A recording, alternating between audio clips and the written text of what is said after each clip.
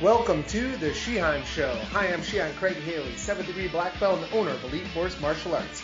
This podcast is for martial arts enthusiasts, anyone looking to improve their motivation, success, mindset, and fitness. Stay tuned, we've got a lot of great stuff to share. Hey everyone, I am Shihan Craig Haley and welcome to the Shihan Show. Got a really cool message for you this week and it's called Focus on the Positive Point.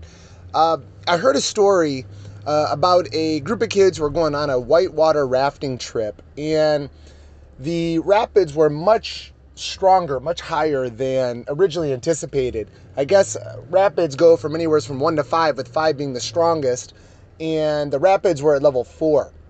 So the guide said, listen, we got to do a lot of training, a lot of drills before we go out there because the water's really rough, but I want to explain the most important point to you here today.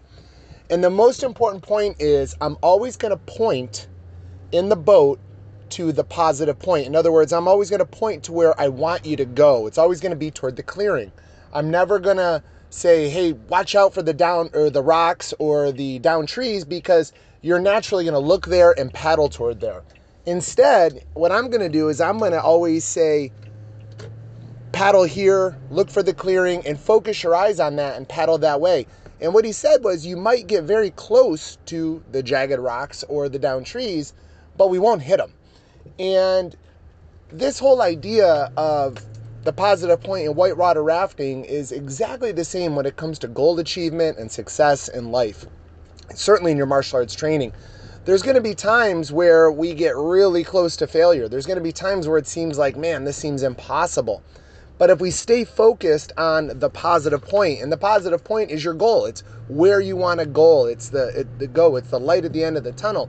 And when we stay focused on that for the long haul, we naturally gravitate in that direction. Now, seriously, some goals take a little bit longer than others, some are a little bit shorter and quicker, but nonetheless, we need to stay focused on that positive point and not derail and start to focus on the jagged rocks or the down trees. I was reading a book, or actually it was a time management course with Tony Robbins. He told a story I thought was pretty cool. He was learning how to drive race cars, and he was in a simulator, and the instructor said to him, listen, when you spin out, whatever you do, don't look at the wall. Look at where you want to go. And he said, part of the simulation, you very well might spin out, but don't look at the wall. Focus on the clearing where you want to go. So sure enough, Tony starts to spin out. He looks at the wall and he crashes in the simulator. Well, he gets more and more practice and he gets used to not focusing on the wall, but focusing on where he wants to go. And sure enough, he ends up becoming a really skilled driver. But the point is the same. Never focus on the obstacle, the difficulty, or where you don't want to go. Always stay focused and put all of your attention and energies on where you do want to go. And if you do that over the course of the long haul, you're going to be very successful. So I hope you like the podcast.